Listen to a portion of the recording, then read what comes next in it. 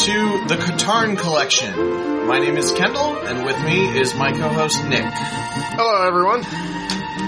All right, so for those of you who don't know what you're getting into, I guess we are a new podcast going game by game through the LucasArts era of Star Wars video games.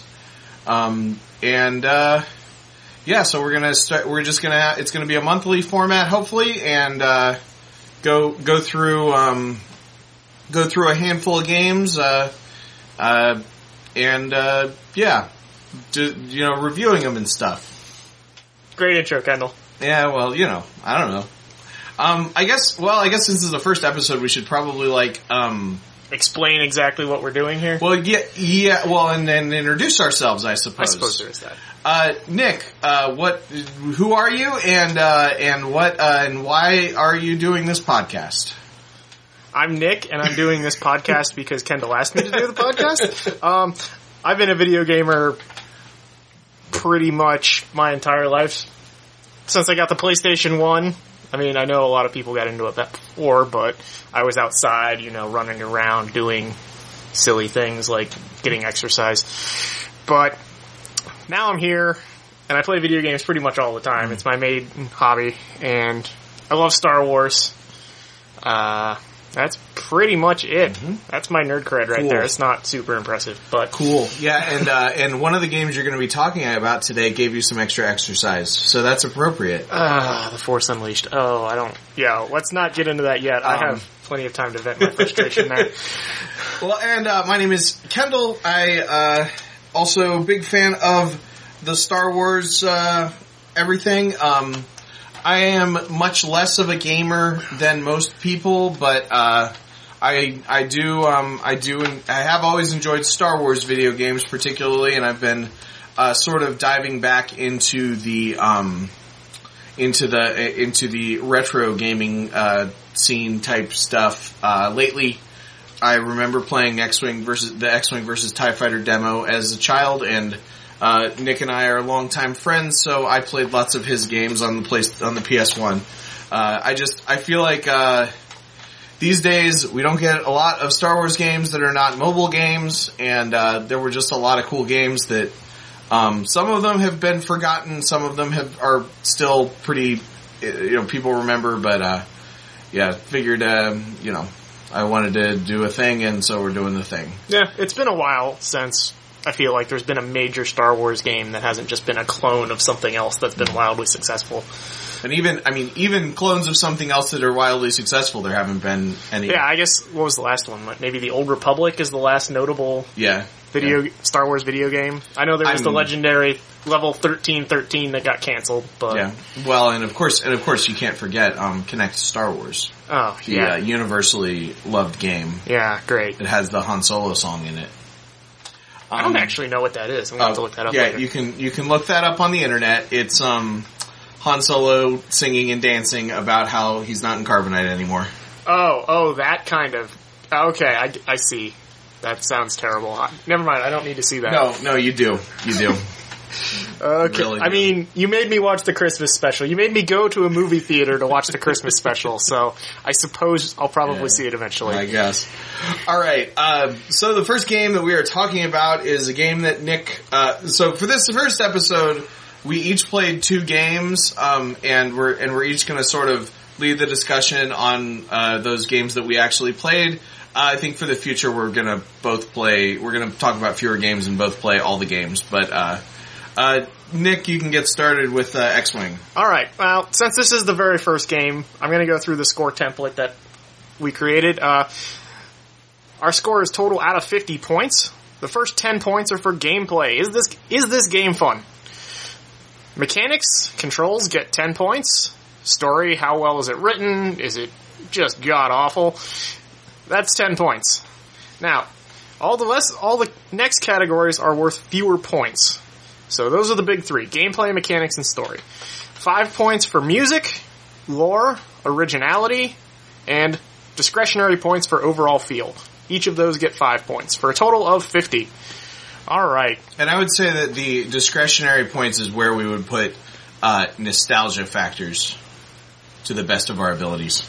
Yeah, that seems reasonable. Because I think nostalgia is a big part of Star Wars, especially old fogies. We're going to talk about those back in the day when I had to walk uphill both ways in the snow to play Dark Forces. I imagine nostalgia will actually sort of get baked into all the other scores, since we have to talk about it sort of in contrast to what else there was at the time. Obviously, you can't compare a game like Dark Forces to a shooter now and expect them to be exactly the same and on the same scale. Yeah, so. Dark Forces is better in every way. All right. So, X-Wing. Now, for those of you who don't know, X-Wing is a flight simulator from 1994, or 1993. The version that I played is actually from 1994. They just repackaged the CD and added some extra levels. But for anyone who's not aware of what else came out that year, the big two that you'll probably recognize is Doom and SimCity, which puts this game way back there for PC games. Now, I was actually very impressed with this game.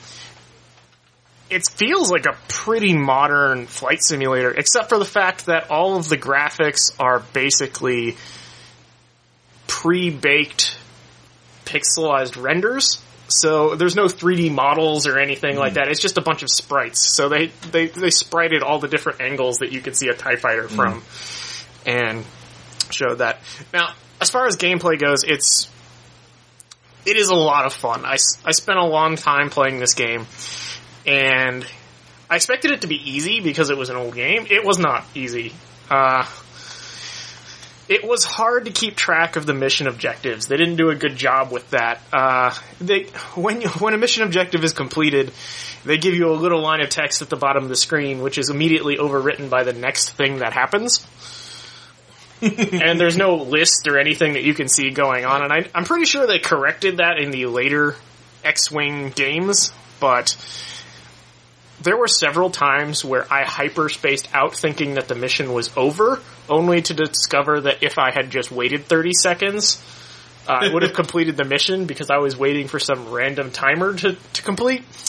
At least once, the AI, all my buddy fighters, all hyperspaced out. So I was like, okay, the mission's over, I can hyperspace. Nope, mission failed.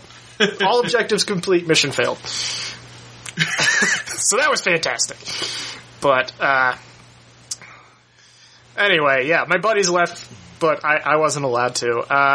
The mission objective is fairly dynamic and decently well written, with only, your mission briefing generally has like 1 page of story and then some fancy graphics that just show a top-down picture of an X-Wing that means absolutely nothing as far as where anything is going to be in the level.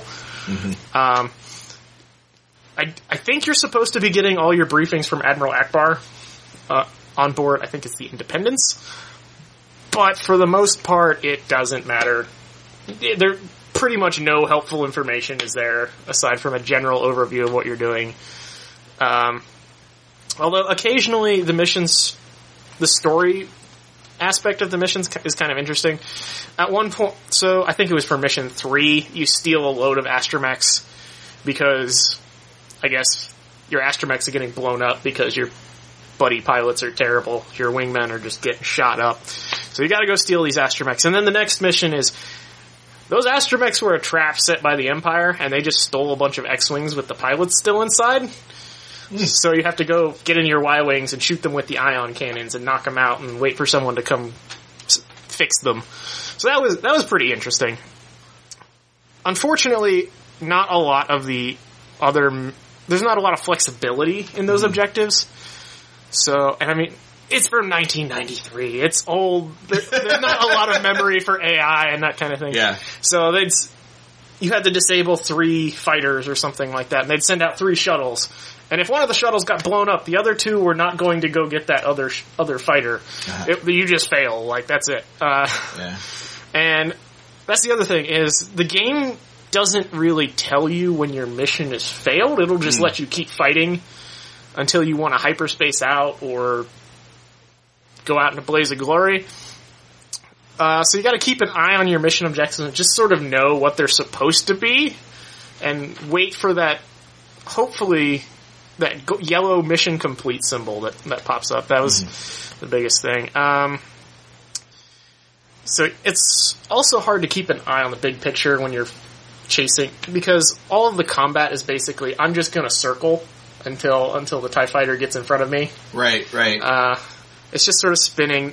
I was actually somewhat surprised that speed doesn't seem to impact your maneuverability at all, or anything like that. So you turn just as fast going full speed as you do it at 1/3 speed or something like that. So, and Y-wings don't handle significantly worse than X-wings or A-wings or anything like that. So you spend a lot of time just seeing the back of TIE fighters and missing a whole lot. So the different, so there aren't noticeable difference between the different ships that you can fly? There are in your weapon selections. For instance, A-wings have the twin-linked laser cannons, X-wings have the quads. Right. Y-wings have the 2 lasers on the bottoms, the 2 ions on the top, and then you have your missiles.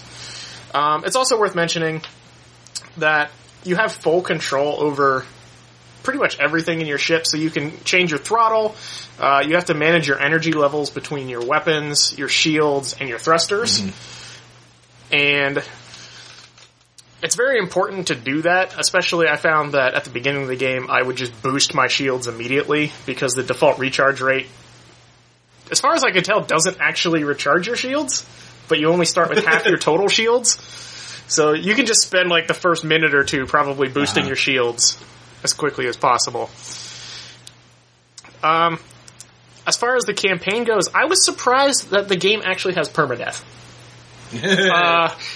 I sort of did not expect that, so the first couple times I died, it's like, oh, you ejected, and it shows a little pixelized scene of you getting picked up by an escort shuttle or something like that. And then one time it didn't. Okay.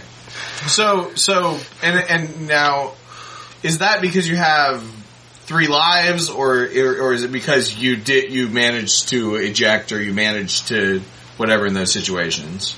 I have absolutely no idea. Okay. One time, I crashed into a ship, and I got an ejection, and then the second time, I crashed into a random TIE fighter or something, and then I was watching my own funeral, and they were shooting my coffin out into space. And then another time, I got blown up, and then I get picked up by the Empire, which I didn't expect either, which is actually really awesome and kind of sweet, as you see Darth Vader and an interrogation droid just basically just executing you, and then game over again. It's pretty simple to revive your character. All you do is you lose your high score for that character. So it's not really that important. You don't lose your medals or anything like that. I guess it's just a way to prove to your other siblings or your friends who the best pilot is until they decide that they're tired of seeing your score and click revive. Well, and I mean, you know, scores used to matter in video games. Yeah. So, I mean, that's I think that's one of the bigger things. Well, really, you just hit on sort of 2 of the things that aren't a thing anymore in video games, and that's limited number of lives and scores. Like, I mean, there are they do exist, but like, you assume most of the time when you play a game, especially when you play something that's like a gamer's game, like a shooter or a flight sim or something like that, you assume they're just going to give you unlimited lives. Right. And it kind of does, because once you revive, you still have all your campaign missions available. So you don't have to start completely over from scratch, because I was a little upset the first time. I thought I'd have to do all these long missions over. Right. But totally didn't. So it wasn't as bad as I thought it was going to be. And I don't think that's a feature in the later X-Wing games, like X-Wing vs. TIE Fighter. I don't remember that existing. Well, in X-Wing vs. TIE Fighter, at least the demo, if you fail or if you die, then it goes against your rank, doesn't it? There may have been an element of that. I don't recall exactly. It's been 15 years since I played the game. Because I remember that you'd play and you'd succeed in missions and you'd go up rank, and if you like murdered, like you went rogue and murdered all the friendlies and everything. Oh yeah, no. Then you could get demoted to target drone. I think you're right. And there was an element of rank in X-Wing, but I think it could only go up. I don't think you could get demoted, because I don't think you lost anything when you died, aside from maybe resetting your high score. Now, as far as controls go, you couldn't spin your ship, which is a little weird. You spend your entire game at weird angles to everything else. So you can't rotate your ship side to side. You pretty much spend all of your turning just pulling up, angling, in that way. Like I said, you manage all your powers to your various weapon systems, which is the real strategy of the game, is knowing when to either pump your shields or your lasers, or need to go fast. Now, there was one thing that I found really odd, was that when you're fighting TIE fighters, they will spend 95% of their time running away from you relatively easily right in front of you. They don't tend to shoot at you a whole lot, and when they do, it doesn't tend to be very accurate. It's it's a pretty forgiving game. So it's true to the story then. Yeah. Actually, TIE fighters shoot pretty well. I mean, in the movies, lots of more rebel fighters get blown up by TIE fighters than like stormtroopers murdering. Yeah. And I know we're talking about X-Wing, but I remember back when X-Wing versus TIE Fighter, I remember really liking the original TIE Fighters because they have those twin-linked laser cannons right next to each other. So it's really easy to hit something, whereas, like, when you have the X-Wings and, their lasers are so spread out, it's really hard to land a hit with more than one of the lasers at a time, which was kind of an issue for me, and I really liked the A-Wings and the Y-Wings a lot more than the X-Wings. So since you're comparing other flight sims, one thing that I hated about Rogue Squadron, is that you didn't have a targeting computer. Do you have a targeting computer in X-Wing? You do actually have a targeting computer. Okay. I mean, it's not the greatest targeting computer, because instead of having like a box or something around the screen, or around the ship on your vision, instead it just sort of blinks red, which isn't really a problem, but in at long distance, the ships that you're trying to target are so small that you can't actually tell where it is. I mean, there's sort of a yellow icon on your rear view mirror radar system, but a lot of times you just sort of charge in a direction until you can see something. Usually by that point the enemy's shooting at you. So the radar, is it similar to X-Wing versus TIE Fighter? Because I remember, and I don't remember the details, but I remember liking the radar system in X-Wing versus TIE Fighter and really not liking it in Rogue Squadron. Right. So in Rogue Squadron, I believe it's more like a more modern radar, where it's you are at the center of the dot and everything else is around you, and it's sort of a top-down view. Yeah. Now, in X-Wing, you have two radars. Right, a front and a back. A front and a back. And that's just basically direction in a 360 degree. Right. Which I think works a lot better for a dogfighter, especially. Yeah, it's like you're playing a 3D game. That's funny that in the 3D game you don't have. Well, 3D. I mean, it works better in Rogue Squadron because it's not a truly 360 degree space that you're flying in. Because you're always flying. It's more of a Star Fox game where you're flying right above the ground all of the time. Yeah, you're fighting in atmosphere. Yeah, that's true. Yeah. Other things that I noted is capital ships are the worst shots, but if they get anywhere near you, if you get too close to them, they're just super deadly, which is fantastic and seems to follow the movies fairly well. Yeah. Enemy TIE fighters, if you just sort of wing them, they will fly away from you. They will run, which I didn't expect. I thought that was a nice touch of realism. Usually I followed that up by just firing a missile at them because they don't dodge very often. Right. It's a good way to get easy kills. Okay, so next category, we talked about the gameplay, the mechanics a little bit. The music. Now, the MIDI music is basically just from Star Wars, which is pretty awesome. I had Kendall listen to a little bit of it before we started talking about this. Now, one thing that I really liked about it was that it kind of had adapted music. So, the music would change based on what was happening in the game.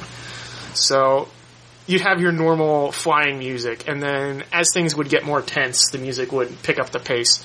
Or probably the most blatant use of it would be every time an enemy Star Destroyer comes in, the Imperial March plays very loudly and really lets you get that feeling of terror as it just disgorges fighters to come wipe you out.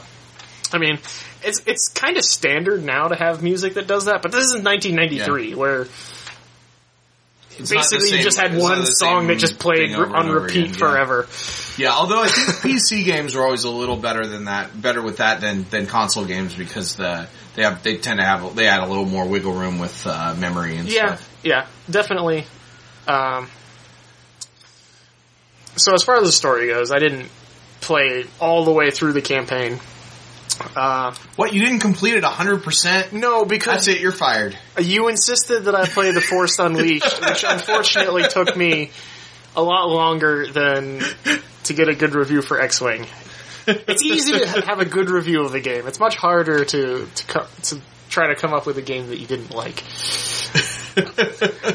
And we'll get to that later, but your goal is to convince Celeste to join the rebellion.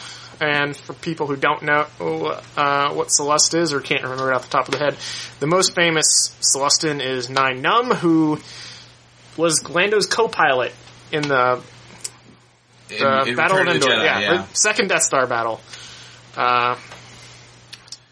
Great. Yep. And then there's Ten Numb, who may or may not exist. What was he? He's a Rogue Squadron pilot? He was an A-Wing pilot. A-Wing it's pilot. Like... depending on which Star Wars continuity expert you talk to, he either is the same character and he's an A-Wing pilot, or he either is a different character and he's an A-Wing pilot, or that's just Nien Nunb with different clothes on. There was a Star Wars card of him. Okay. And the B-Wing, the B-Wing Lego set came with 10 Numb. So I guess he's a B-Wing pilot, not an A-Wing pilot. But it doesn't really matter. Or no, he's not even a pilot. Is he I got the toy over here. Oh my. Alright, Kendall is walking over to his shelf, because no one can see this, and he's picking up... Okay. Yeah. He's a Lego minifigure, who is in a jumpsuit. A Rebel flight jumpsuit. Yeah, well, he's holding a wrench, so I think he's like so that tells us nothing. He's like a fix things guy. I didn't think they were the flight mechanic. Suits, but okay. Well, if you look closer, it's not really a flight suit. It's like now Nick is getting up. Yes, I will get up and I will look at this. Being very careful not to knock over my symbols. That is definitely a flight suit. Well, okay. He says it's a flight suit. I don't know if the mic picked that up or not. But yes, I say it's a flight suit. It's got all the tubes and stuff coming off it. Okay. Well then it's a flight suit, and it told me, I'm sure it told me to give him to have him hold the wrench. So maybe he's in a flight suit, but he was also working on the B-Wing. Yeah. Alright. As far as lore goes, there was plenty of Mon Cal cruisers, X-Wings, Y-Wings, and B-Wings that I didn't get to. They do have A-Wings. The weapon systems are fairly accurate for the depictions of all these, where the weapons are placed, all the different engine power profiles.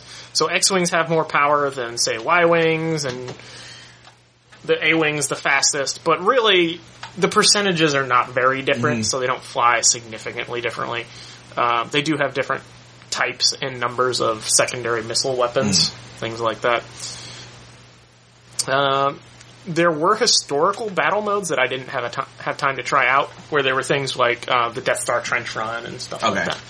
I meant to go back for those, but didn't. When does this take place continuity wise, or is it clear? Continuity wise, you are Red 5, so you. So you are the guy who is before Luke. So you're the guy who has to die for Luke to take the fat over. guy that blows up in Rogue One. Okay. Yeah, that guy. You're that guy. I wonder if making him a pudgy guy was intentional because he's the character in the game. I didn't really like that together, but yeah, it's So this takes place pre-Battle Yavin then. Yes, I believe so. Okay. Cool. Alright, next category is originality. Sorry, I decided to take a drink of coffee right as we hit a lull. No, that's okay. I was thinking if I had any questions, but yeah, okay, originality. Alright, so these sorts of games were all the rage back in the day. They don't really make the flight sims as much anymore, which is a shame, because I would really love a new X-Wing flight simulator. Usually when games offer like a mini game or something to fly around, I usually play the crap out of that. But X-Wing offers surprisingly more depth than other games of that genre that I can recall, at least. It came out the same year as Doom, so that's even more impressive. Yeah. Usually those sort of games would just give you a fixed set of weapons and you just fly around at the same speed all the time, and you might have a half-throttle control or something like that. Also, there weren't a lot of flight games that came out before it. I think there was Wing Commander that might have come out before it. It came out the same year as, I think, the original Microsoft Flight Simulator. Okay. So there just wasn't a lot to compete with it at the time, so I gave it high marks for originality. As far as the overall field of my discretionary games, yes, this is a Star Wars game. True in flavor. It is awesome. Well, it is X-Wing, which led to TIE Fighter, which led to X-Wing versus TIE Fighter, which led to Rogue Squadron, which led to Rogue Squadron 2, which led to Rogue Squadron 3, which led to, that level in Battlefront 2 or something. And somewhere way back there was X-Wing Alliance, which is apparently a whole different game. I didn't... is that X-Wing Alliance? I thought X-Wing... that's not just an expansion? No, I believe that X-Wing Alliance is a whole separate game than just X-Wing. Well, we'll review it at some point. Okay, we'll get to it eventually. I'll work my way down through these games linearly, so we'll do one at a time so we don't have to jump backwards. So, gameplay-wise, I gave it a 7 out of 10. It was fun. It was a little painful, mostly because of things that are better now, but it was fun. Mechanics got an 8 out of 10. Story, 5 out of 10. It wasn't well written. You got a page of pretty much nothing. Music, 5 out of 5 for that fantastic MIDI. Lore points, 5 out of 5. Originality, it was not a clone of something else that really existed. I don't think those power settings existed in any game before that. 5 out of 5. Overall feel, discretionary, 5 out of 5 for nostalgia. So, I gave this game pretty high rating of 40 out of 50. Which I felt was a high rating. Yeah, it seems like, Really, where it lost points is story. Half the points it lost was from story, which it's a flight simulator from 1993. It is what it is. Okay. So you ready to move on to the next one? This one's you. What have you got? Now that we're 30 minutes into the recording, I'm going to talk for less than 30 minutes about Super Star Wars. Okay. Pull up on your laptop there, pull up the categories so I can... Alright, I have a score template here. Nick, the little inside baseball, Nick, was more prepared than me. Super Star Wars for Super Nintendo, came out sometime when Super Nintendo games came out. I'll start talking about it while my laptop wakes up. Basically it's a run and gun platformer, for Super Nintendo. Pretty classic. When I went to the used video game store and I told the guy that I was doing this podcast, he was like, "Oh man, those Super Nintendo Star Wars games, they're really good, but they're really hard." And he was right. This game is really difficult. 1992. Based on the 1977 film Star Wars. Okay, so the year before X-Wing. Yeah. So, this may have been was this the first LucasArts game? I don't remember. I think no, there was an NES Star Wars game. I looked it up a while ago. But for gameplay, basically, it's a run and gun shooter. A run and gun platformer. It reminded me a little bit of, I haven't played a lot of Mega Man games, but it reminded me of a Mega Man game. You start out as Luke Skywalker. Eventually, when you get to the levels that I couldn't get to because it was hard, you can play as Chewbacca and Han Solo. You start out just like in the movies, running around Tatooine, murdering Jawas. Wait. I mean, I never got past the first level. Kendall had me try this game. It looks pretty much exactly like Metal Slug, as far as I remember. But I don't remember any Jawas. I remember scorpions and fighting the jumping thing from Alien, and then a weird worm. No, you're right. The Jawas aren't until the second or third level. Yeah, that's true. You're right because this is what and as I watched like Let's Plays and stuff, the I'm going to jump around a little bit. The story, the story got a little bit closer to the movie, but this is the basic story. C-3PO managed to escape the Jawas on his own. And Luke, who was, going around, actually the first level is kind of true. Luke was wandering around the desert randomly murdering things. I mean, Luke's admitted to doing that. Yeah, bullseyeing Womp Rats. Yeah. Although I don't know, maybe that alien thing was supposed to be a Womp Rat. I don't know. No, Womp Rats are actual rat-looking Yeah, things. Those were like 2 legs. Hey, they weren't in the movies. So, I guess, I mean... This predates the Star Wars card game. Which is the, I think if you think of levels of canon, it's like, it's like the movies are the top level, the Star Wars card game is the next level, and then the video game. So they are slightly lower, but this was before that. So at that point, this was, basically canon.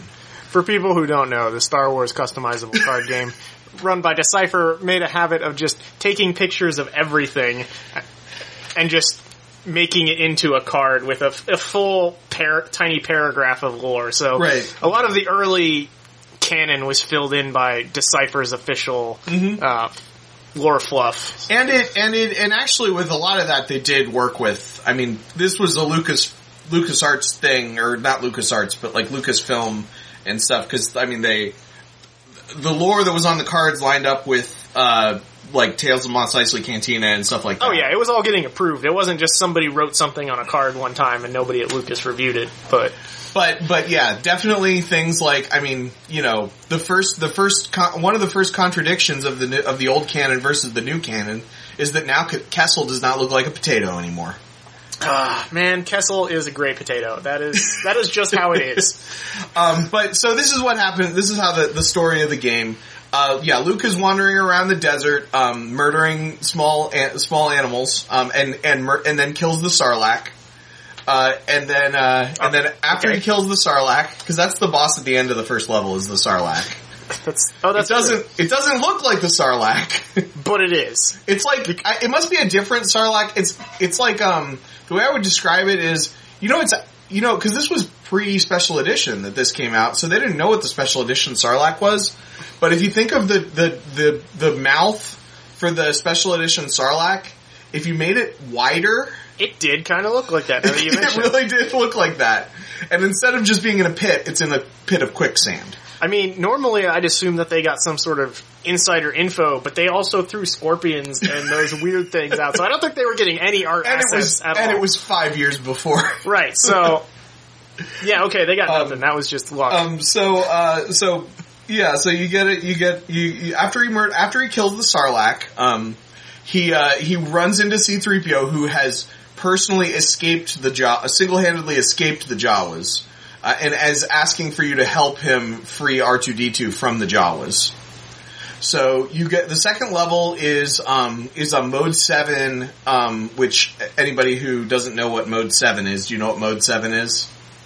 I have no idea. It's a thing that Super Nintendo games and Sega Genesis games also have it, although it's not necessarily called that when it's Sega Genesis. It's a thing in the Super Nintendo that allowed them to do some really, really basic 3D. I would imagine that if they made an X-Wing port for Super Nintendo, then it would be in Mode 7. Although probably X-Wing, because it's a few years later, that's closer to early polygonal stuff, so it may have been but it's basically, your really basic sprites. You've got a really basic sprite of a land speeder going through the desert, and the Jawas are trying to murder you in their like Jetsons-looking flying cars.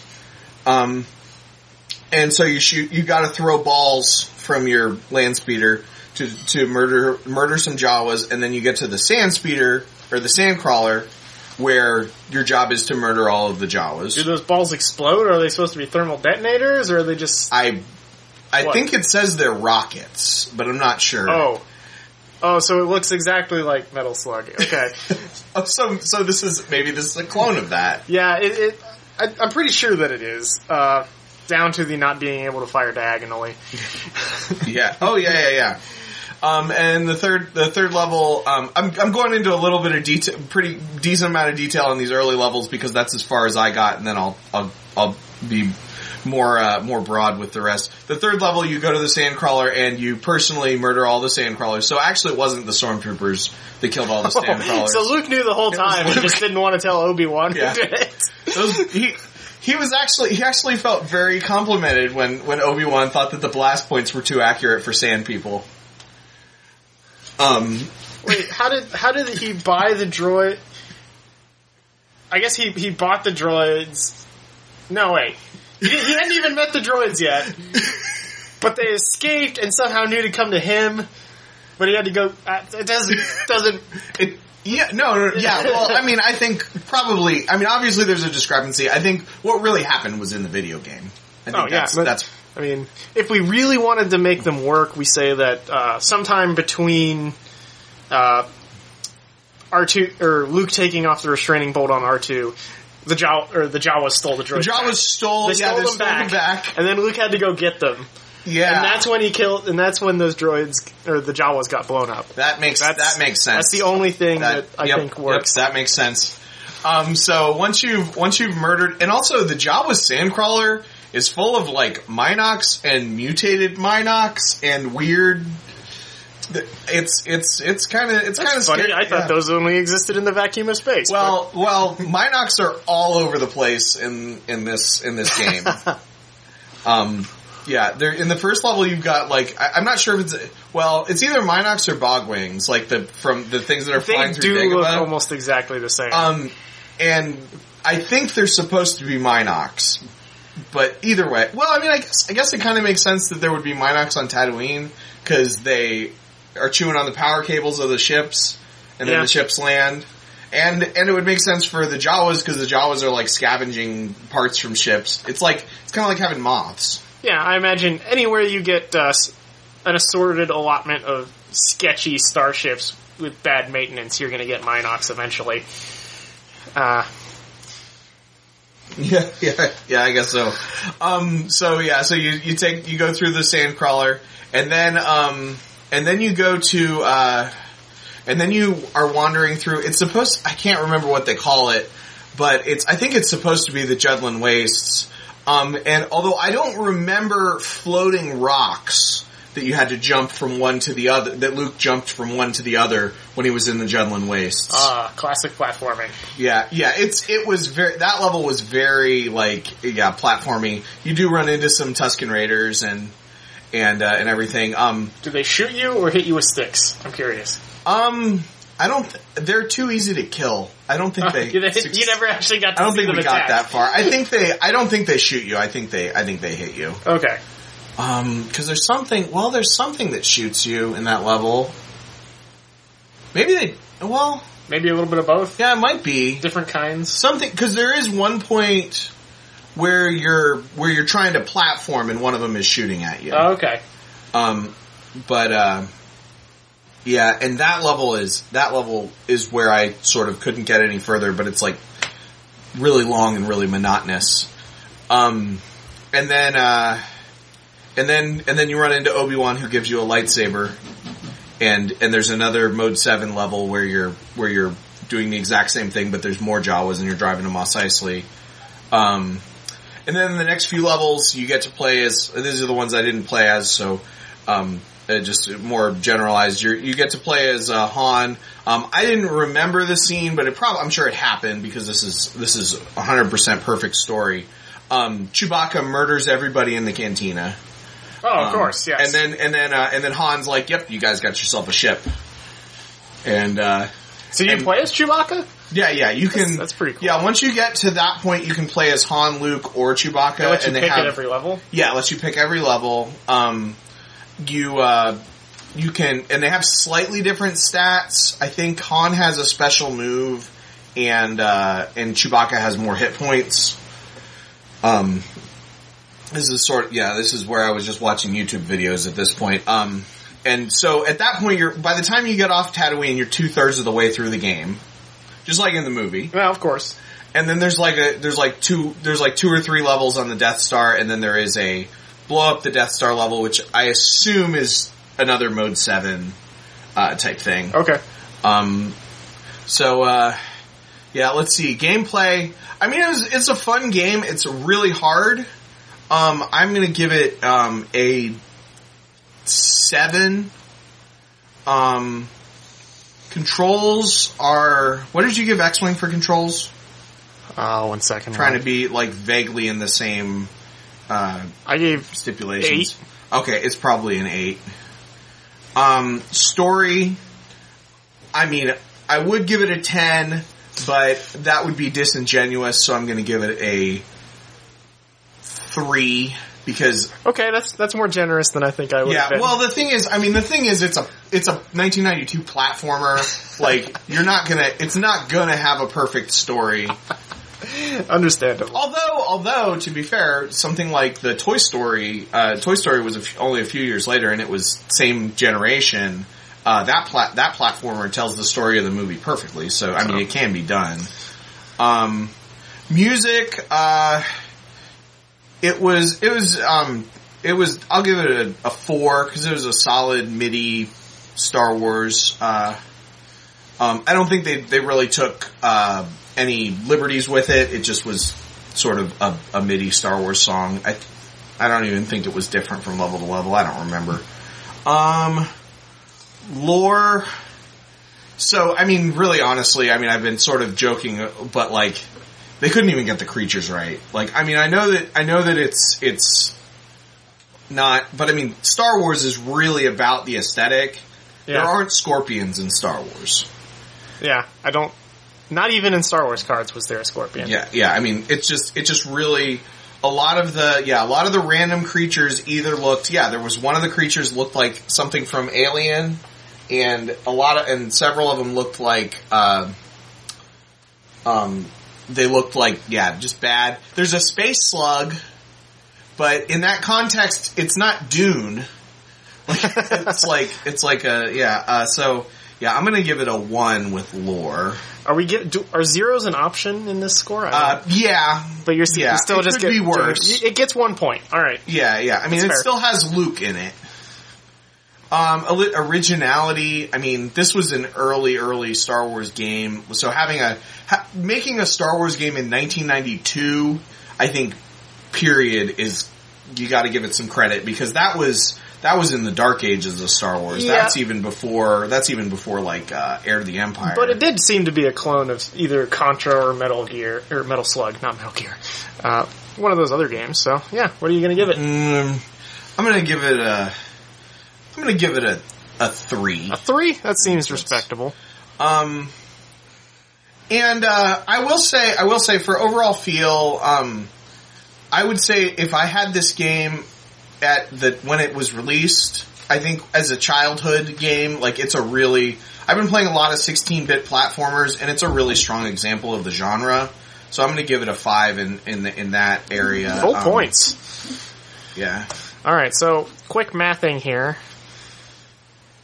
15, 18, 22, 23, 24. So 29 points. And it was hurt because of the stuff that was good was not that good, and the stuff that was bad was really bad. Yeah. Actually, changed the gameplay to 8. I think my argument for discretionary meant that it was, it is a strong example of a platformer. Like, there are some awful platformers out there. Alright, yeah. So we're bumping it up to 30, which is a 60%, so technically this game passes. Well, I think also if you think of it as out of 5 stars, 3 out of 5 stars, that sounds stars, about right. It's a little above average. And I think for this score template, we're going to be a little harder on games than maybe you'll see in game journalism now, where pretty much you have to really work at it to get below a 75 or something. Yeah. No, we're going to be a little brutal. Yeah, there will be a game that gets, I don't know if 0, but pretty low. 0 would be impressive. I don't think we'll see one of those, but I don't know. Connect Star Wars. I mean, maybe Han likes to boogie in his free time. I don't know. I'm not judging. He spends those time in a cantina. Maybe they have a karaoke night. I don't know. Yeah. All right. Moving right along to Force Unleashed. All right. So you've heard me mention a couple times that I didn't like this game, which probably gave you a clue. Now, okay. So before we go into this, are you reviewing the Force Unleashed in general, or is this specifically the Wii version? Because I think they are different. This is specifically the Wii version, because that's what Kendall handed me. Yeah. Now, I was doing a little bit of research, and the different console versions have things like different levels. Like, apparently the time to completion for the Wii version is 2 hours shorter than the PC version. Including important levels where I'm pretty sure they introduce certain enemies and maybe the way to beat those enemies. Important things like that. Were basically just one long cutscene in the Wii version, where I think it was a full level. Someone online mentioned that there were 18 levels, and I don't know if this game even had 12 when I was playing through it. There were some parts of it that sort of indicated to me, having been a longtime gamer who's seen what user interfaces looked like. Like when you went to the Navicomputer, it showed a Navicomputer, and it looked like you should be able to pick what level you're going to, but on the Wii version, it was just pretty much hitting next. So, I think you were maybe able to do the later levels in a different order, whatever order you wanted to, but that option wasn't available. So, played it on the Wii, always heard good things about this game. I was hugely disappointed, but I think that's mostly because it was a very early Wii game where they were attempting to optimize motion controls at every point. It was a Wii game. Right. It wasn't even a Wii U game. It was a Wii game. Yeah, which means they were trying to do. So, I think most of my issues may have been that it was a poor port from another console. You said it was an early Wii game. When did it come out? It came out in 2008. 2008. So that's 2 years into the Wii's life. So maybe it wasn't that early. Yeah, I mean, that's... it's not late in the... but I think still that pushing the Wii motion controls maybe a little stronger than they needed to. Yeah, well, I think that was... and again, I think that's true of most of the Wii ports. And it was played with a nunchuck at least. So it wasn't like you're playing Mario Kart style or something like that. So gameplay. So basically, this game was frustrating. The boss fight mechanics, you just sort of... The most effective way to kill a boss is figure out what triggers a quick time event, and then do that as quickly as possible. Now, quick time events are often controversial. Some hate them, some love them. If you don't know what they are, it's basically... It plays a little cutscene, and you have to hit a button at an appropriate time, and then good things will happen. For Force Unleashed, you generally have to do... Early on, you only have to do like 4. I think when your final showdown at the end, it was something like 8 or 9 in a row. You have a certain amount of time. If you don't do it, you fail, and bad things happen. But these quick time events would generally take a significant chunk of health down for the boss that you were trying to fight. So hacking at it with a lightsaber wouldn't necessarily do anything, which is a little frustrating, but made some sense. So just hunting these cutscenes was a good plan, except that the mechanics of the game was tended to be just shaking one hand or the other, which is a little overly simplistic. It's not like hit A or B or left, right on your control. It's just shake right hand or shake left hand. Yeah. Eventually, it got a little more complicated where you had to rotate each hand and then push. I wasn't a particular fan of those. I've seen quick time events done well, such as the God of War series, which I think this game may have been based off of. It's very similar to God of War. It's a sort of a hack and slash game. God of War came out first, obviously, where basically you are taking on all the Greek mythological beings. Right. And basically the key to kill monsters is to do 3 button pushes in a row and just the exact correct thing. But this game, I think, did it much poorer. Mainly because the Wii motion controls are super unreliable. Yeah. Yeah, I mean, you can just slash down and half the time it won't do anything. Which, I think, I was mentioning to you the other day that I had figured out why you liked this game so much more than I did. And I refused to tell you why, because I wanted to tell you... Okay, why is that? You like this game. You told me when I was playing this game that your arm will get tired. Uh-huh. Which told me something very specific about your playing style. Your playing style is shake all the controls and hit all of the buttons, and cool things will happen. I wouldn't say that. Okay. I think it got tired because I would swing my arm when I was swinging the lightsaber like I was if I was holding a lightsaber. But I know that you tend to like just button mashing as a play style. Whereas I was trying to do precise single attacks in a row, and I was having trouble just because the single controls would either get stuck in the part of the animation where either you are stunned for a second or something like that. So the controls just weren't going off all the time for me, which was very frustrating. Yeah. Now, the enemies are mostly blaster dudes for the most part, so you're either fighting rebel troopers or stormtroopers. For some reason, there's guys with melee weapons that can take you hand to hand on a regular basis. It makes sense when just like every video game starring a Jedi ever. When they're bigger aliens, it makes more sense. But there's some rebel troopers that have like a stick that are just hitting you at the early levels. Well, it's just like in Jedi Power Battles when you get kicked by the battle droids and you get thrown halfway across the screen. I mean, that is true. It has to happen. It was just weird. I expected it out of the stormtroopers, maybe. I didn't really expect it out of the rebel troopers on level 1 or something like that. Some of those guys seem to have force powers of their own. There was like a rebel trooper that jumped on top of an AT-ST on level 1 or something, and it did a force jump. I don't know how he did it.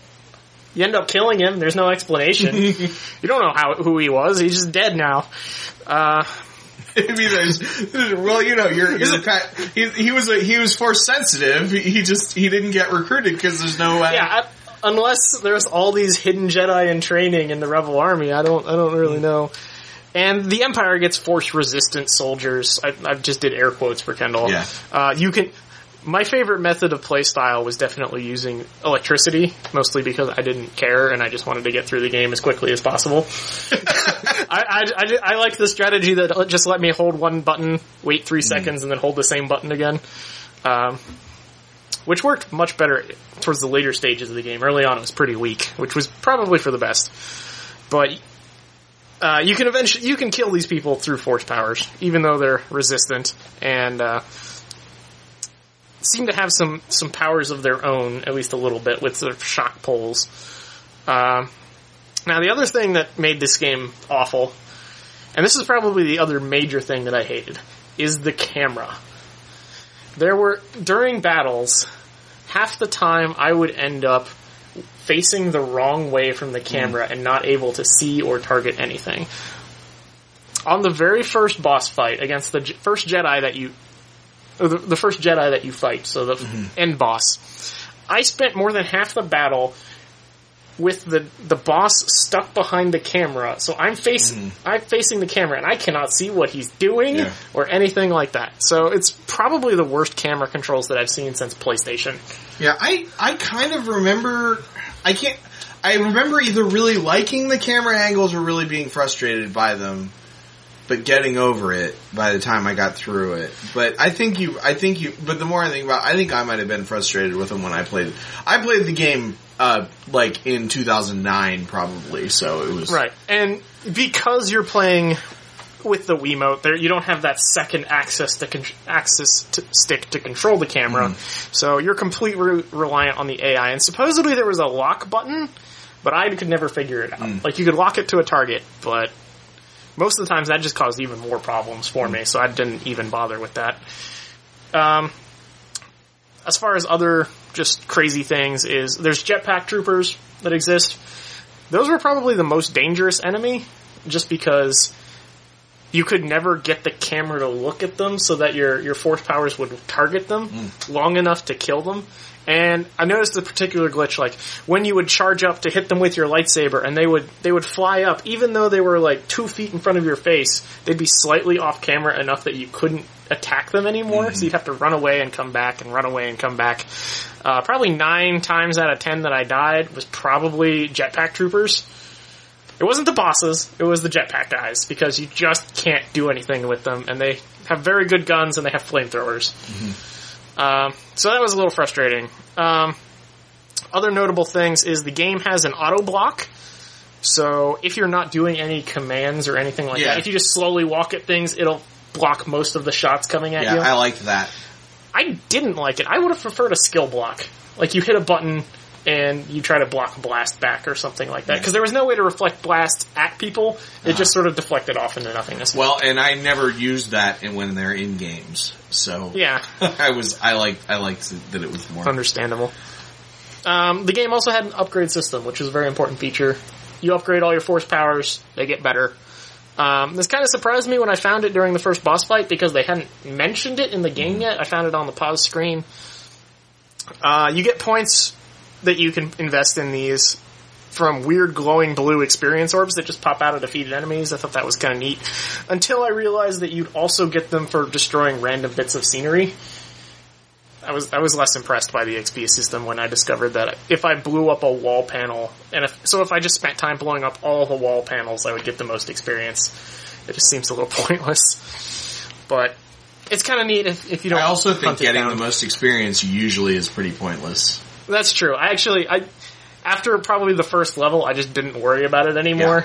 Yeah. But I think there's stuff like that in a lot of games. That's the thing. You know, going through Skyrim and picking up all the mugs. But it wasn't even just that you had to. It's not that you got experience. It's that they had weird blue orbs that would like attract to you and follow you, and they had to hit you to get the point.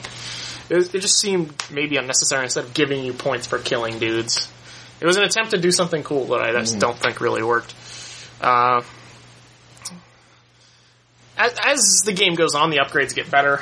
I think that the game becomes much more balanced towards the end of the game. I felt like I had more options to kill things, and I felt like the game was less frustrating on the last level than it was throughout most of the rest of the game. Now, when I played it, I felt like the game itself, like the level of difficulty. And this was one of the first modern games that I played, because this was, there was a long time that I didn't play any video games at all. I felt like it had one of the reasons I liked it was it had a good balance of content. Like, I felt like I could play it and beat a level. I didn't get stuck in a spot that I could never get past. But it was easy. It was relatively easy. Like, I look back on it thinking of it as like the actual difficulty level being a relatively easy game. It was an easy game. I beat it in, I think, 2 sittings. Okay. Maybe 3 sittings. Probably no more than 3 hours each. Yeah. I think I beat it in 7 hours, something like that, of game time. I'd have to check my save file to be sure, but it really doesn't matter. Right. Well, yeah, it was 7 to 10 hours. It wasn't 50 hours. Yeah, it was a short game for something that they sold for $60 at the time. Well, it was I think a lot of games probably are that. I mean, there are a lot of games that are that length, but I actually thought it was the perfect length because I had a week off and I didn't pay $60 for it. So I must not have bought it in 2009. It must have been a few years later. because I bought it for like $15 and played it, a couple hours a day for a week when I had the week off, and it was like I felt like it was the right length and the right difficulty. Plus, the story's good. The story wasn't bad. The story, like, as a whole, if you just consider the story itself, it wasn't bad. The characters were okay. You got to see a lot of cool things, like the founding of the Rebel Alliance and that sort of thing. The voice acting was pretty garbage. The character animations were pretty stiff, and you get moments where they're just staring off into weird things, and or two characters talking to each other, and they're just like they're not making eye contact. They're supposed to be making eye contact, but they're just sort of staring off in different directions because it's a fixed texture. Yeah, I mean it's a Wii. I would wonder if that's a symptom of being a port. Because the Wii had worse graphics than Xbox 360. Yeah, I guarantee that the Wii had something to do with that. Because I looked at some pictures online, and most of it looked way better than what I played through. The level design was very linear. It does take you back to the same areas again, but it's all the same levels, very little changes. They have a bad habit of just dropping respawns behind you every time you need to open up a door or something like that. Just vaguely irritating. Spawns just teleporting in, fading into the world. I think that's another thing that I liked was about the game was the fact that it was linear. That was another thing because like I tried to do I was gonna review Dark Forces today, but that game was too hard to get like meaningfully. Like I get you play that and also like when I played Force Unleashed, most of the Star Wars games that I had played had been in the Jedi Knight series, where I got lost in mazes all the time, and I really liked that the levels you did not get lost in mazes. Yeah, I remember playing Dark Force as a kid, which I beat. Putting that out there, a long time ago, I beat it. But I do remember getting lost for like weeks at a time, like not being able to find the particular door that wasn't locked or something like that. So I can see the attractiveness of that. It's sort of very casual game. You're there to beat people up and hit people with lightning, pick people up and throw them at walls. That's all you're there for, and that's fine. The music was pretty standard Star Wars stuff. It's just straight from the movies to the game. There's nothing special. They didn't really do anything new. Same thing. So the game, lore-wise, filled a gap at the time of what happened between episodes 3 and 4. You might be thinking it's a little weird that Vader would train under Apprentice, but Palpatine did the exact same thing under Darth Plagueis with both Maul, Dooku, and even Anakin himself a little bit. Plagueis was alive with... Plagueis didn't die until after Dooku did. Oh, okay. I didn't realize that. I read that book a long time ago. Yeah. And also for that matter, Dooku had an apprentice. Like there's, had with what's her name, Asajj Ventress, like, and even General Grievous. Like this is a thing. General Grievous. That's who it is. This is a thing that they all do. And even later with Mara Jade. Yeah. So Palpatine's always testing his apprentices for weakness with Zinj and Vader and all that stuff later. So that was a nice touch that you have to kill all the little stormtroopers just to keep the Emperor from finding things out. Even though it doesn't matter anyway. It was nice to see the founding of the Rebel Council. That's pretty much it. Lore-wise, it wasn't super impressive, but... The other thing that I think is unique about this game is I think this game is probably... I mean, I guess Super Star Wars is probably more not canon because it directly contradicts the movies. But as far as, like, stuff that was considered when it was made to be canon, this is, like, the most blatantly not canon because old Expanded Universe fans reject it because it kind of contradicted some of the early Expanded Universe books, and then new canon fans, and even before that, like Clone War, even this sort of fell into so this it was rejected along with the people that rejected Anakin having a Padawan in Clone Wars. Right. And then also though, it's not in the new canon because the video games were struck from the new canon. Even when it came out, there was sort of a feeling like this doesn't count. We just really want to fuck shit up as a Force user, and this is a good way to do it. And I think also this, between this and Clone Wars, it kind of got me kind of ready for them saying that the expanded universe, you know, for the new status quo, saying the expanded universe doesn't matter, because it's like, we can tell these Star Wars stories that are really interesting on their own, and they don't necessarily have to happen in the continuity.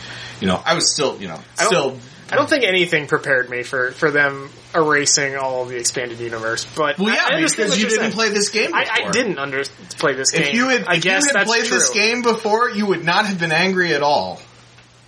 That's depressing. All I had to do was subject myself to this terrible game, and then all of that rage would have disappeared. I got that. That's obviously not true, because I got really mad when... Alright, so originality, basically, new mechanics with the Force powers are nice. Third person hack and slash is not original. We were playing those on the original PlayStation way back in the day. I feel that the Wii controls are pretty much just squashed on top of what already would have been a great game with a controller, which I'm pretty sure is what it was designed for, was a controller.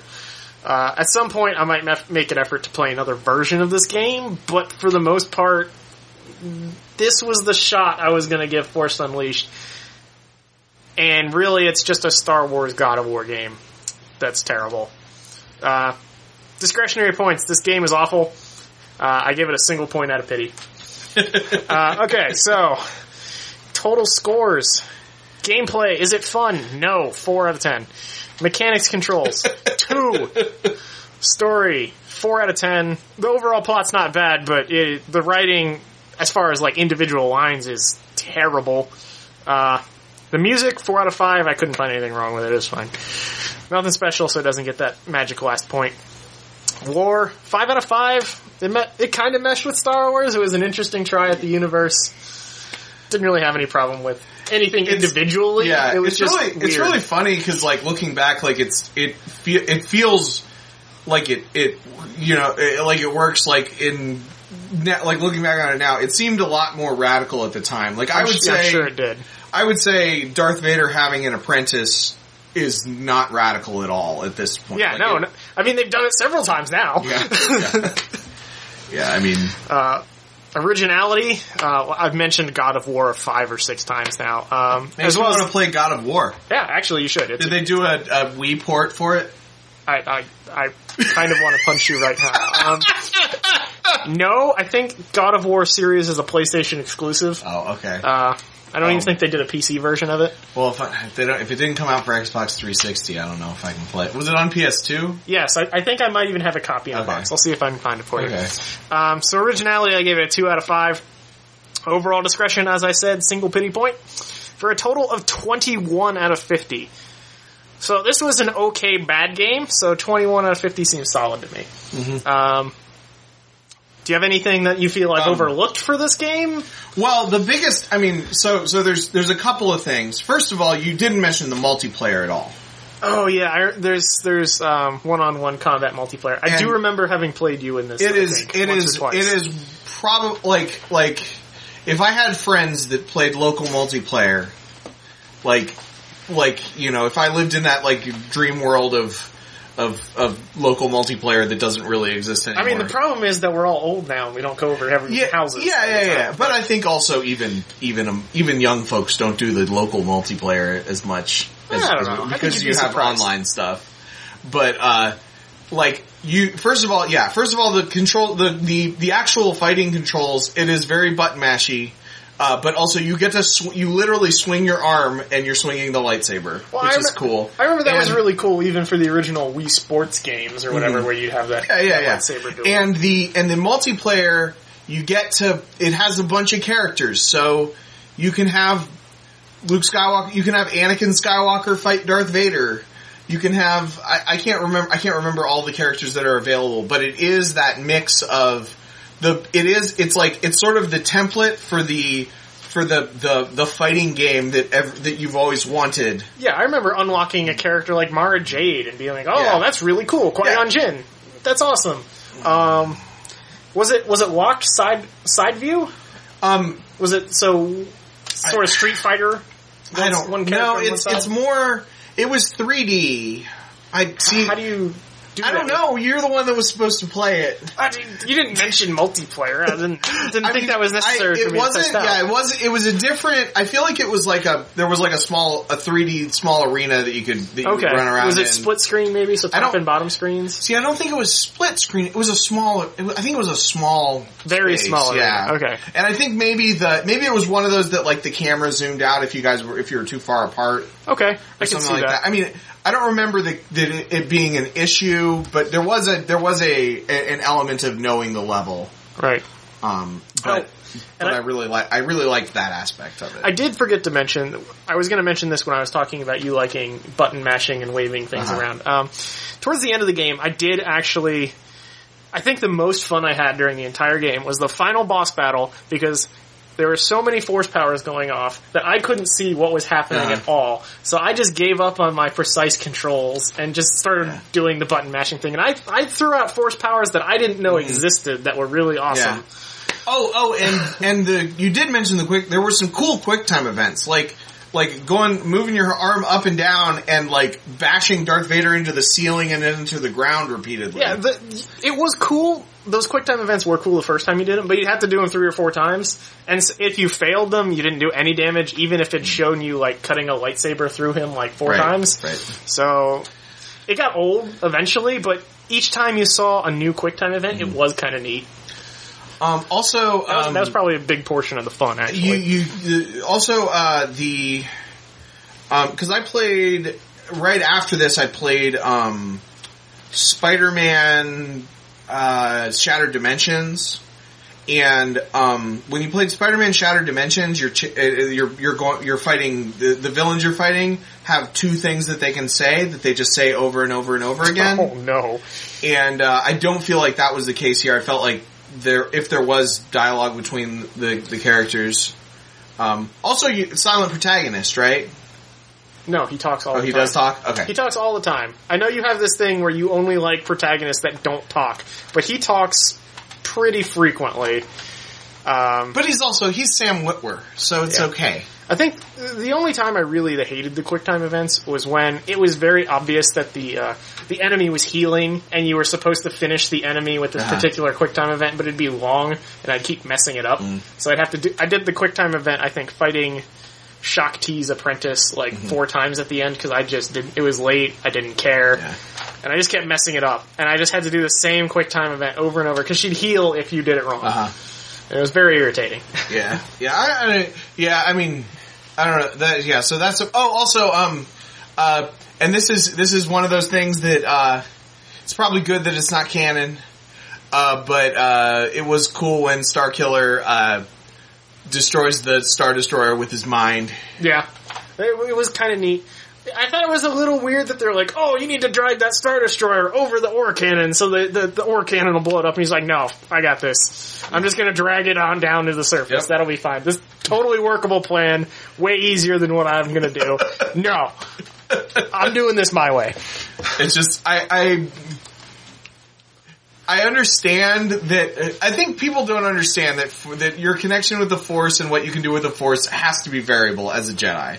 Because otherwise Jedi would be crazy overpowered all the time. Like sometimes they can drag a Star Destroyer into the ground. Sometimes they have to focus to get their lightsaber to come to them. I mean, and sometimes they can use their Jedi mind tricks and sometimes they can't. And get over it. The Force is the plot.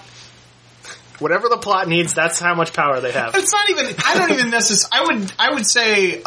It's more than just the plot. It's an awareness. Like you know what you're capable of doing. The Force kind of tells you what it's willing to do to help you get out of the situation. That's true. Like, I mean, I think, and your connection. I don't know. I'm just I'm okay with that.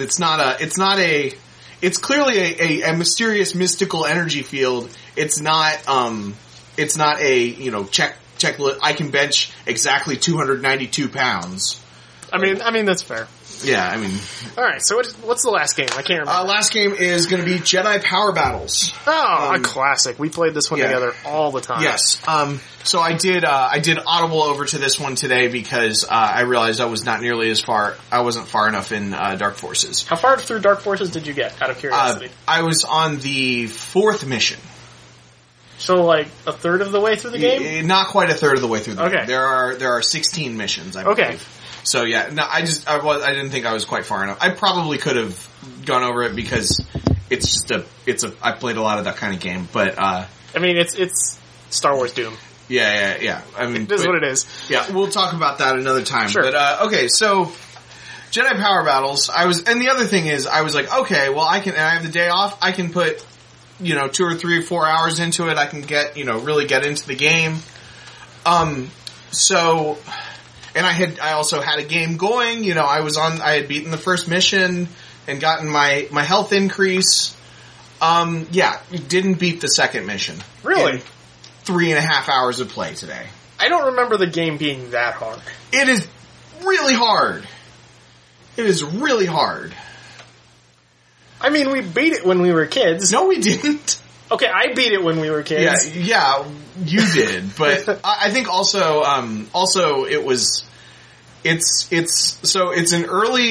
would say, I mean, it's a beat 'em up, but it's really a 3D platformer. Right. And I do remember that walking diagonally was maybe the biggest challenge we ever had in that game. Yeah. Yeah, I mean, generally, and sort of along with that, and this is something that sort of I've discovered it revisiting it, the platforming is very difficult. I do remember that, yes. But the thing is, I think one reason that we had a better experience with it as kids is, although we were playing cooperative, which is exponentially more difficult than the single player. Right. Because it's one that you both have to be on the screen at the same time. Right. And there's you share lives and all that. Yeah, and you share, bad. Yeah, it's rough. When one person just can't make that jump, it hurts. Well, and also like you have to be. It's a relatively where the screen is relatively small. So if you're trying to platform, if there's a decent platform, you basically have to jump at the same time as each other. Right. I remember on the very first level, there's one area where you're platforming on a bunch of pistons, so the person can't really wait around for you.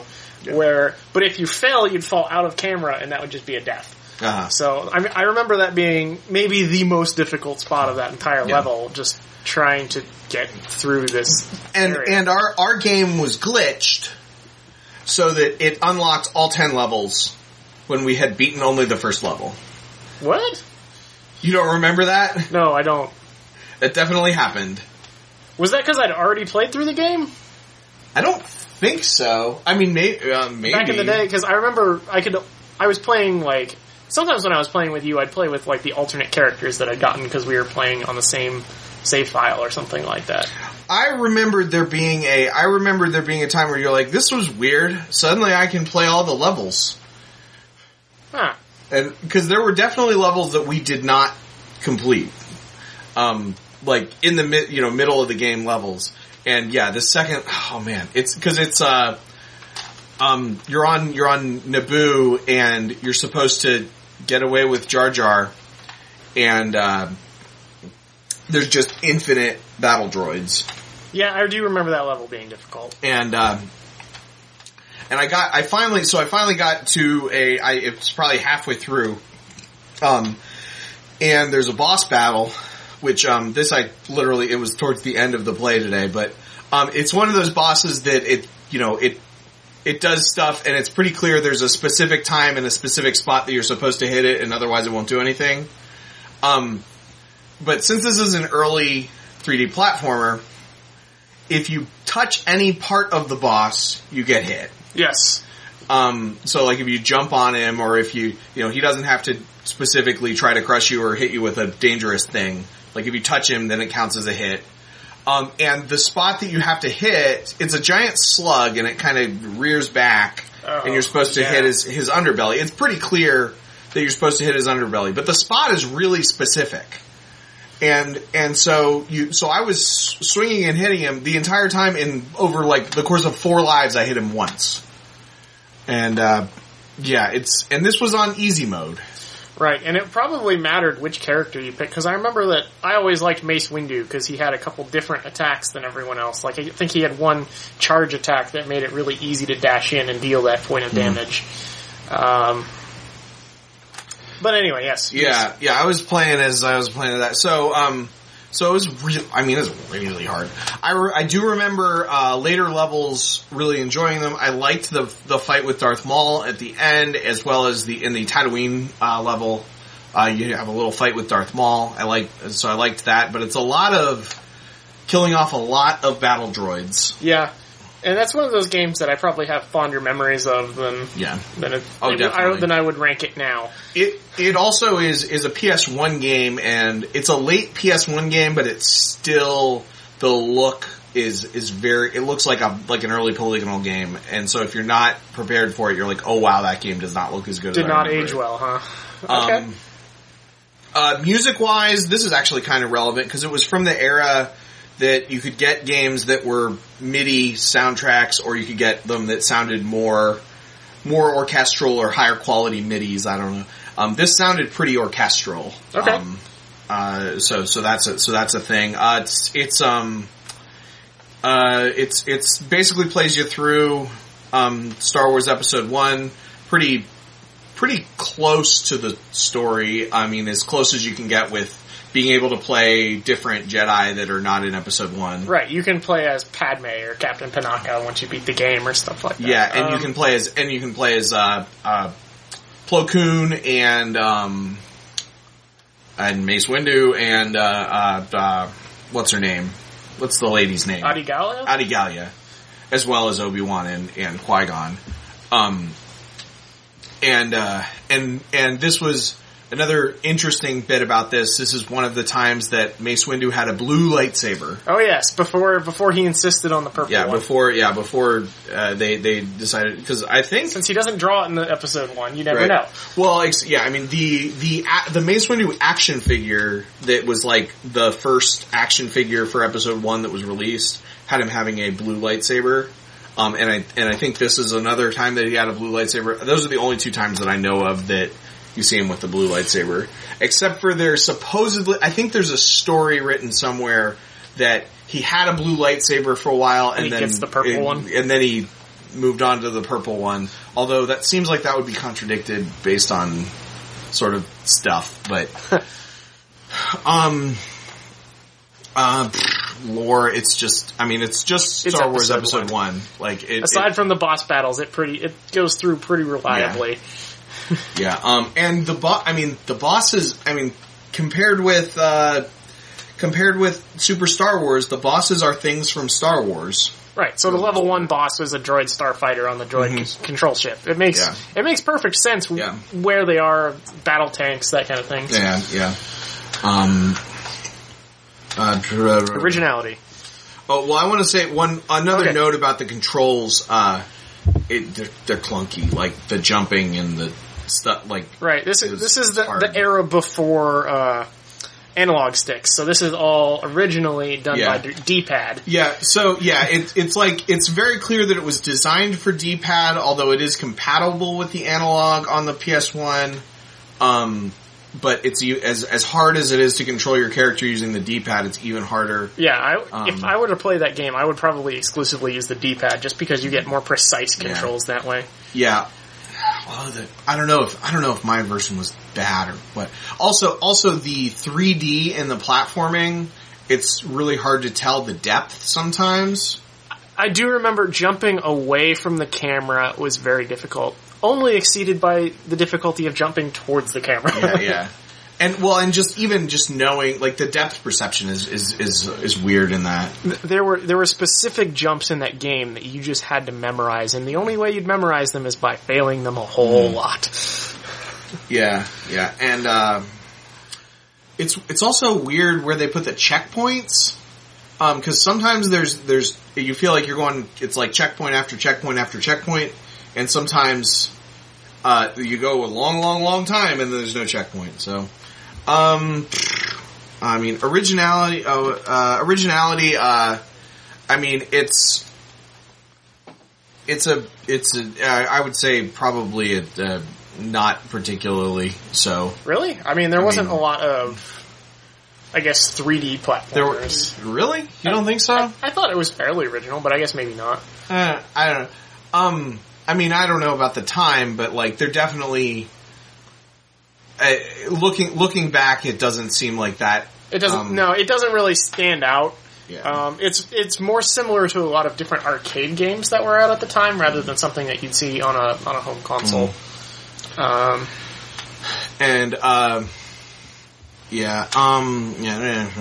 and overall feel like I like it, but it's so much hard. Like, it's just so hard to revisit because it's so much harder than I remember it being. I remember it being difficult because I was bad at video games, and so it was okay that I died over and over and over and over and over again. And I mean, I'm still bad at video games, but I've been playing them. I've been playing them a lot more lately, and so it's becoming a lot more clear whether there's a game that if it's bad controls or if it's just you. Right, exactly. And I'm tending to think. Also, I was playing a game, playing the disc from a long time ago on a console that's from a long time ago. So there's a chance that there was something in your setup that was interfering. There were definitely some glitches when there would be too many characters on. There would be like lags when there were too many characters on screen. And it was such an early game that having all those things on the screen was probably taxing the system pretty hard. So that would make sense. So what was your ranking for all these things? So gameplay, is it fun? I'll give it well, it was less fun than Super Star Wars, so it needs to be less. Because Super Star Wars was just hard. Yeah. Like, if I'd have grind, because I probably didn't, I honestly probably have put more time. If you take the amount of time that I played today plus, like, a couple months ago when I revisited it and tried to play through it a bunch, I probably put more time into this and got less far. So I'm gonna give it a 6. Okay, you gave Super Star Wars an 8? Yeah. Mechanics, controls, that's gonna be a 5. That's gonna be really hurt. Yeah, I can see that. Story, I'll give it an 8. Music, I'll go ahead and give it a 5 for music because this probably was one of the earlier, examples of a more orchestral feel. It definitely meshes with Star Wars, and I actually like, so I'm gonna give it a 5 for that. I actually like that Mace Windu has a blue lightsaber. Originality, I'll give it what did I give Super Star Wars, a 3? Yes, a 3. I'll give it a 2.5. Okay. I think that we should be allowed to do halves if it's that like that. Okay. I decided just now. Okay, I mean, it sort of negates the point of doing it out of 50 instead of 100, but sure. Oh, well. It's fine. I mean, but it's a half of a thing. It's right at average. When it's out of 5, you have to be able to have, overall feel, well, I gotta dock some points because it doesn't hold up that well. Okay. Did not age well. Yeah, I'm gonna say 3. No, 2. 2. Ooh. Alright.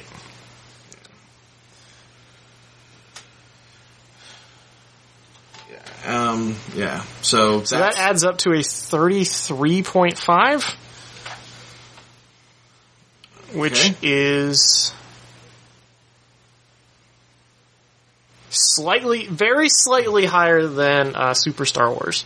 Yeah, that feels right. Feels right because both of them are slightly unoriginal platformers that are.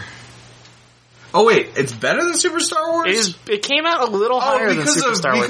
Because Super Star Wars did stuff wrong. Right. Jedi Super Star Wars didn't really do stuff Super Star wrong. Wars lost a lot of points on the 5-point categories. Yeah. Okay, yeah, that makes sense. Okay. Yeah, it came out 6.5 points lower than X-Wing and 12 points higher than The Force Unleashed. So that's our ratings for this session.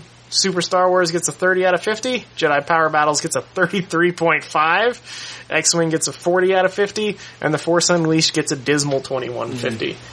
Okay, so we clearly know how to talk about Star Wars video games because we've been talking for an hour and a half. Oh my. So I do think cutting down to 2 games for the next episode is cool. Did you have any games in mind that you wanted to do next? Oh, games in mind. I don't have anything on the top of my head right now.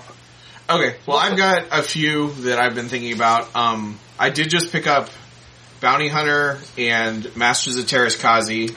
I do have Bounty Hunter, and I do remember loving Bounty Hunter, so I would I would happily replay that one. Let's do Bounty Hunter and then something that's Masters of Terraskazi is probably short.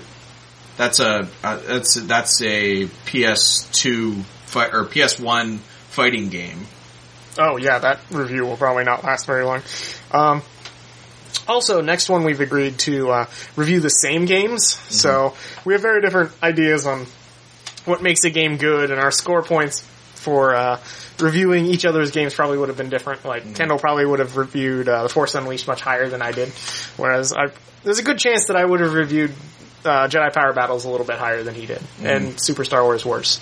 So, in the next couple ones, we'll give a dual rating where we can sort of average it out, and maybe on the last episode we go back and do the games we didn't play. Perhaps. Yeah. In 2 years. That sort of implies an organization to I don't know, and just assuming we make it that far. I mean, I hope we do, but we'll see. Do we know how many games are in our selection? It's I don't know the exact number off the top of my head. It's roughly 70. Wow, okay, yeah, we're going to be at this a while. Yeah. Especially if we're only doing 2 a month, so... yeah, well, you can just only do so much. Yeah. I feel like... 2, maybe 3 if one of them's short. Yeah, I just don't want to, overcommit and then be like, review the first 2 levels of a game. Right, if we play Knights of the Old Republic, I don't want to spend 4 hours reviewing it and then expect to have fairly reviewed the entire game, considering it takes 50 hours or something like that to play through. Cool. Well, so I think that is all. So Bounty Hunter and Masters of Terraskazi, or do you want to? Masters of Terraskazi is fine. Probably we may throw another one in. You'll know when we put the next episode out because that's what we'll be reviewing. We'll figure something else out. Okay. Cool. Until next time. Thanks for collecting Katarn. Yep. I'm Nick, and that's Kendall. I'm Kendall.